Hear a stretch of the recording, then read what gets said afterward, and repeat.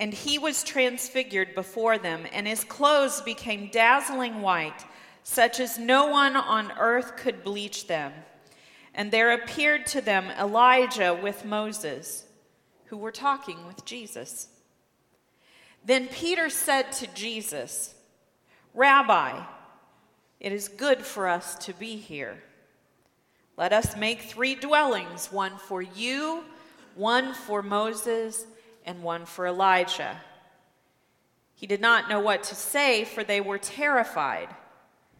Then a cloud overshadowed them, and from the cloud there came a voice. "This is my Son, the beloved.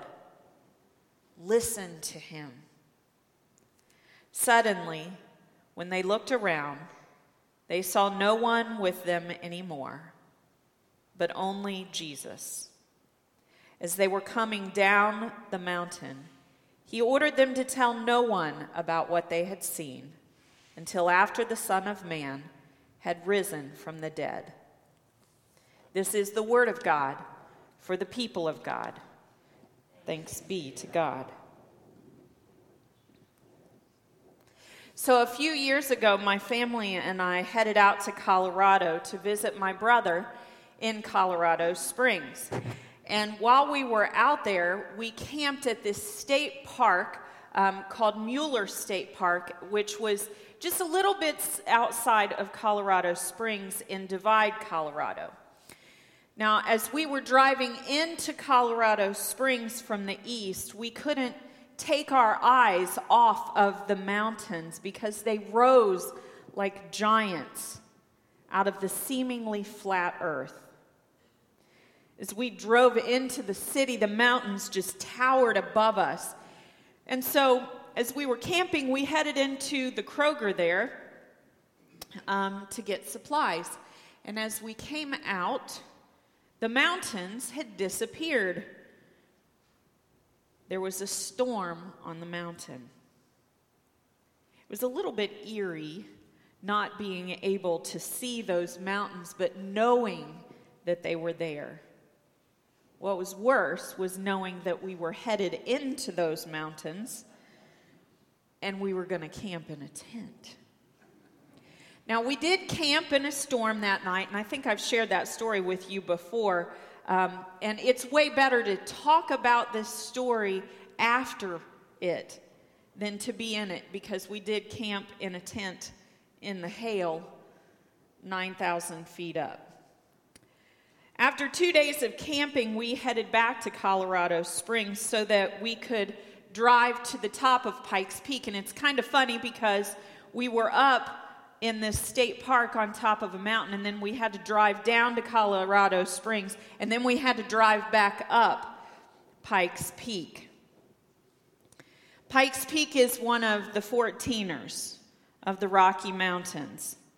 14,000 feet of elevation, and while it was shorts and tank top weather at the base of Pikes Peak, when we reached the top of the mountain, we needed hats, coats, and gloves just to stand outside and enjoy the view.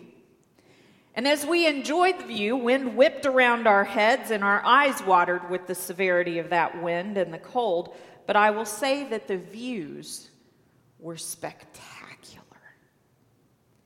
After spending our time in Colorado Springs looking up at Pikes Peak, it was really different to be standing atop Pikes Peak and looking down at the earth. Have you ever noticed that most of the majorly important stuff that happens in Scripture happens on higher ground? The transfiguration experience happens on a mountaintop too.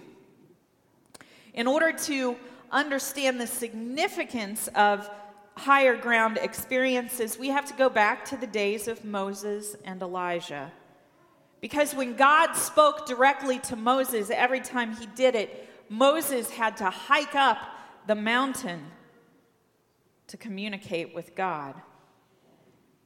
And when God spoke to Elijah, Elijah was on a mountaintop listening for God in the wind and the rain. But when God spoke to Elijah, he did so in a still small voice. So in Peter, James, and John's eyes, it might be reasonable for them that in order for God to speak to Jesus, he might do so from a mountaintop. Their teacher had chosen just the three of them for this mountaintop experience. Maybe they were hoping for a communication from God, but they were probably thinking that Jesus would be the one that God would talk to. Instead, when they got to the top of the mountain, Jesus was transformed. His clothes turned a shining white. It wasn't a mirage. His clothing would have been dusty after traveling the roads from the area surrounding the Sea of Galilee toward the south to Jerusalem. And who appeared atop the mountain with Jesus but Moses and Elijah? Moses received the law on top of the mountain, and Elijah received God's word. The last words of the Old Testament prophet Malachi are God's promise that he will send Elijah, who will preach to turn the heads of the fathers to their sons and the sons to their fathers. So the disciples are standing atop the mountain, looking at Jesus, standing as an equal next to the representation of the law and the prophets. This is an important visual perception change for the disciples. Jesus stands as an equal to the two most important things to the Jews. The disciples are probably surprised, to say the least. And then there's Peter, the boldest of the three, the one who just before heading up the mountain shared that he believes Jesus to be the Messiah, and he pops off and suggests that they should build a shrine, a dwelling place for Moses, a dwelling place for Elijah, and a dwelling place for Jesus. Let's just stay here. It's really nice up here. But God overshadows them with a cloud, and his voice comes from the cloud, and when he speaks, he doesn't address Jesus. He directly addresses the disciples. And the first thing he does is that he directly identifies Jesus as his son. Not the kind of son like Caesar is the son of God, but the Son of the one true God. And secondly, he tells the disciples to listen to his Son. And then the cloud disappears, and Moses and Elijah are gone. Only Jesus, James, and Peter remain on the mountaintop, and now the disciples' perspective has been changed. Jesus is no longer a prophet, a mouthpiece of God. He's no longer just a devout follower of God in the eyes of the disciples. He is truly the Son of God incarnate. I can just imagine the faces of the disciples as they descend the mountain. I kind of think of the bewildered manga cartoon eyes, or for those of us who are older, maybe when Tom and Jerry, Tom's eyes when they bug out. I wonder what it took and how long it took for the disciples to gain enough courage to speak when they were coming down the mountain. I wonder if they even remember getting to the bottom. One thing is sure, their perspective on who Jesus really was changed on the mountaintop. Now, early in the 20th century, Tibet had come increasingly under Chinese control. Now, I've transitioned to Tibet because you know me, I like to read. And somebody recommended to me the Book of Joy. And it is a conversation between the Dalai Lama and Desmond Tutu. And I would highly recommend the book. It's a great book. I can't put it down. But as I was reading the book, I kind of got curious. I didn't know a lot about the history of what had happened with the Dalai Lama living in exile. And so in 1950, China invaded the country of Tibet. And in 1951, there was an agreement signed that China was ruling over Tibet, but that Tibet could retain its own government and thus would be under the traditional rule of the Dalai Lama. The people of Tibet were a highly religious people. They practiced a unique form of Buddhism, and they began to suffer a great deal under Communist China's anti-religious legislation. For years, there were scattered protests, but a full-scale revolt broke out in March of 1959. Now, the Chinese troops crushed the rebellion, but in the process, the Dalai Lama was forced to either be killed or to flee the country. So he disguised himself, this great holy man, disguised himself as a palace guard and escaped into the night, fleeing to a mountaintop exile at Dharamsala in Punjab, India. According to biographer Douglas Adams, he traveled without his glasses. You all know, like when you see the Dalai Lama, you think of his glasses. Would you recognize him without those? He traveled without his glasses, so his blurred vision must have heightened his sense of fear and uncertainty as the escape party snuck by garrisons of the People's Liberation Army.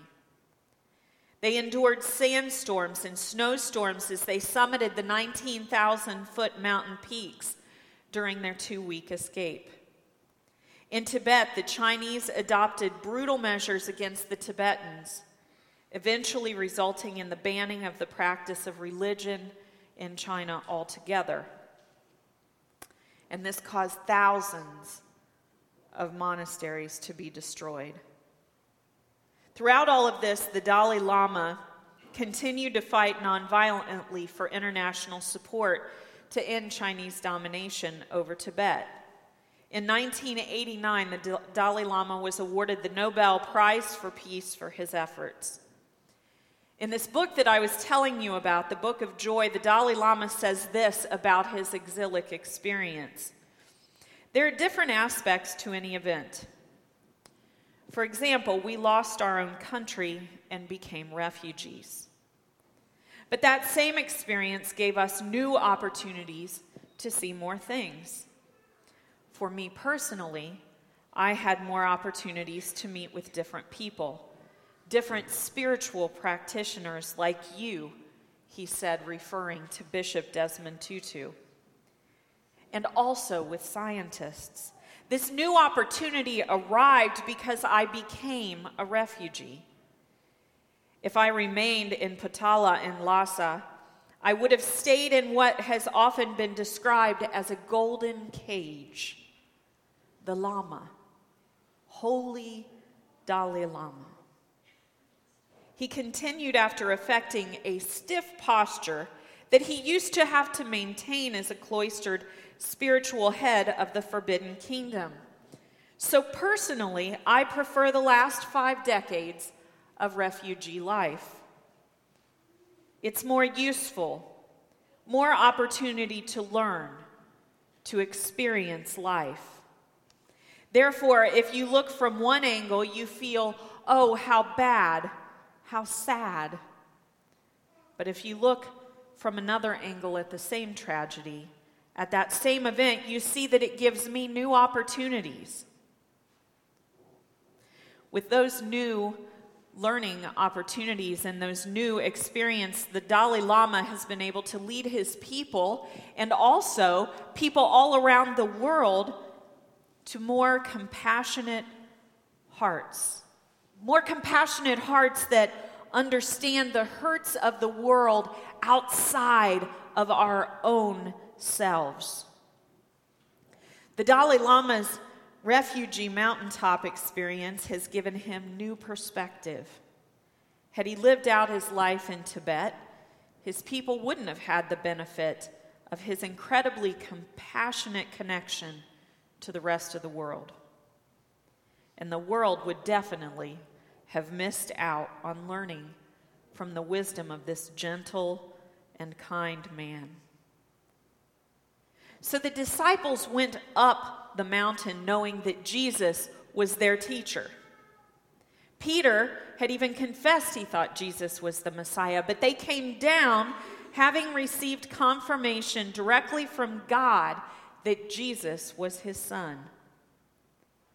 The Dalai Lama left Tibet in tragic circumstances, but in his mountaintop exile, he's found that he is freer to learn and lead his people more compassionately outside of that golden cage. When Jesus and his disciples came down the mountain, his clues for his disciples about his death increased in frequency. After the mountaintop, though the disciples might not have been aware of it, Jesus' teaching became more intense. It's important for us to take time apart to hear from God. Mountaintop experiences in which we step apart or step up from our everyday routines and meet God in new places are important for our spiritual well-being. Because time on higher ground lets us retool our vision, focusing on God in new ways. The disciples, before they went up that mountain, thought that they knew what they were seeing when they looked at Jesus every day. But when they went apart from the group, went apart from the crowds and the people, they saw Jesus in a new way. You see, in the repetition of our daily grind, sometimes we become blind to God. When my son John was little, and see, he's not in here, so I can talk about him. That's how this works. I've told him that, right? Yes. Okay. When John was little, he was a climber. He climbed everything. If I could not look out my backyard and find him on the swing set or playing in the yard, I knew that I had to leave the house and start looking in trees. Now, I often found him high up. Sometimes he was reading a book, and sometimes he was drawing from his perch way up in the tree. Today, when our family goes on hikes, John still seeks out the high places. Much to our dismay, chagrin, and worry, he climbs cliffs, scales rock walls, runs to the top of the hill ahead of us. He is always seeking new vantage points. Because the higher he goes, he says, the broader the view. While we're standing on the ground, we can see each individual tree, but when John climbs to the cliff ledge and stands right on the edge, he can see the forest. The first thing that happens when we go to higher ground is that our vision expands. Our eyes see more outside of ourselves to include the world.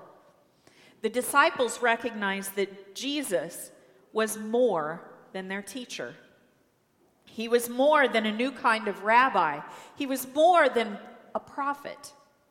He was the Son of God, come to save the world. The second thing that happens when we go away or move to higher ground is that we begin to open ourselves to the use of our other senses. Our culture is visually oriented. But at the top of the mountain, a cloud overshadowed the disciples, obstructing their view. Instead of seeing God, they heard from God. When we take time to go to higher ground, when we interrupt our routine, we open ourselves to experience God in new ways. As the disciples were overshadowed by the cloud, they received word directly from God that his Son was with them. And God gave them the command, listen to him. Taking time to let that cloud of unknowing surround us so that we might listen instead of see, or even listen instead of talk, gives us fresh perspective in our walk with God. Transfiguration Sunday this year marks our turn with Jesus toward Jerusalem, turn toward the cross. This coming Wednesday is Ash Wednesday, and the season of Lent will begin. And Lent is a time in the church calendar, a time for self-examination, a time to take stock of the state of our hearts. Lent is a time to ask ourselves, are we loving God with our whole hearts? Can we love God with our whole heart if we're going about our business without hearing the cries of his children who are suffering and dying all over the world?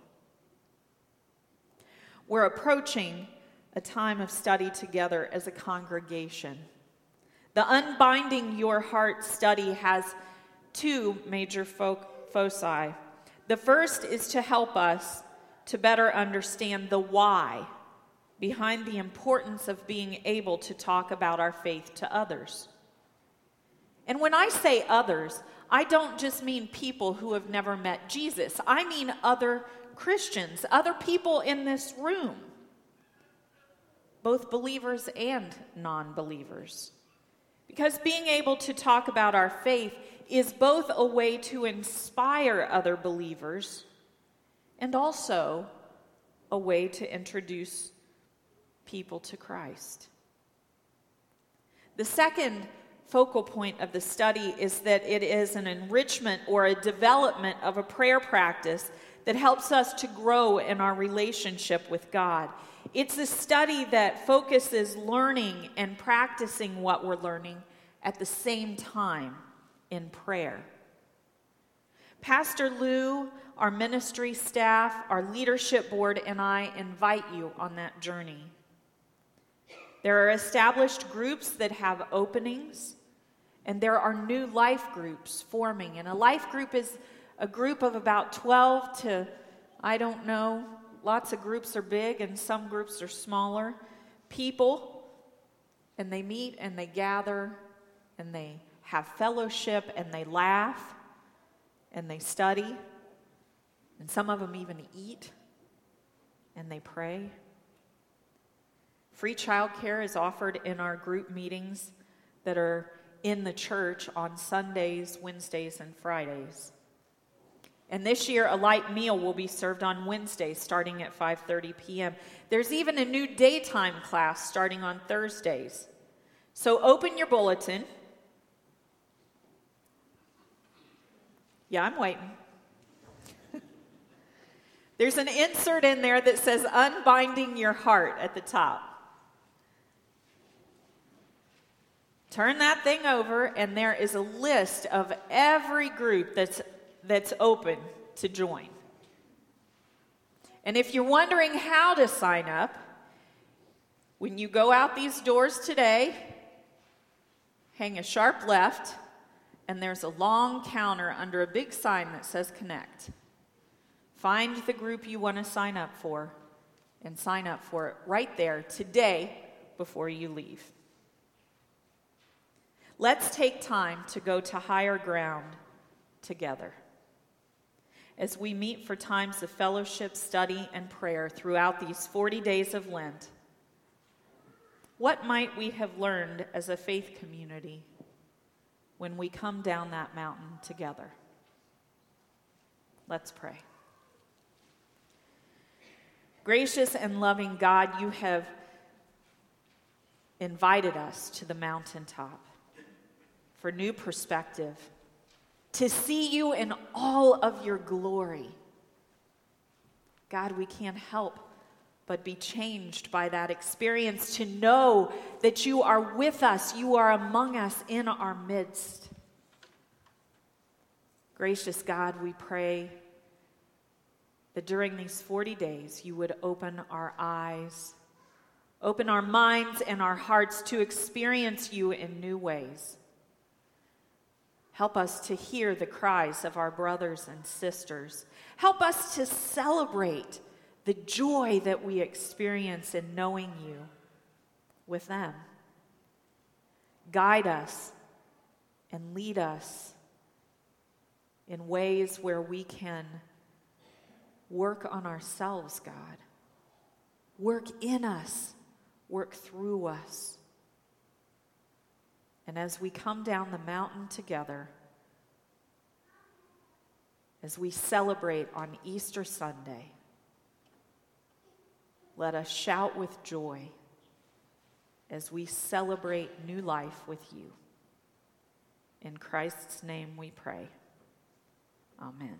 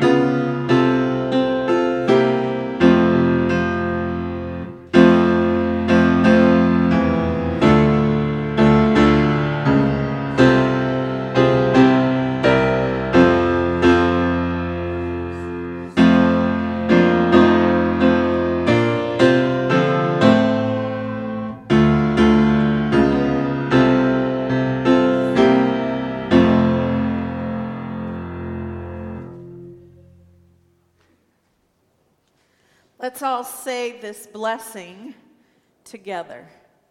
May the peace of the Lord Christ go with you wherever he may send you. May he guide you through the wilderness, protect you through the storm. May he lead you home rejoicing with the wonders he has shown you. May he lead you home rejoicing once again into our doors. Go in peace and serve the risen Savior. Amen.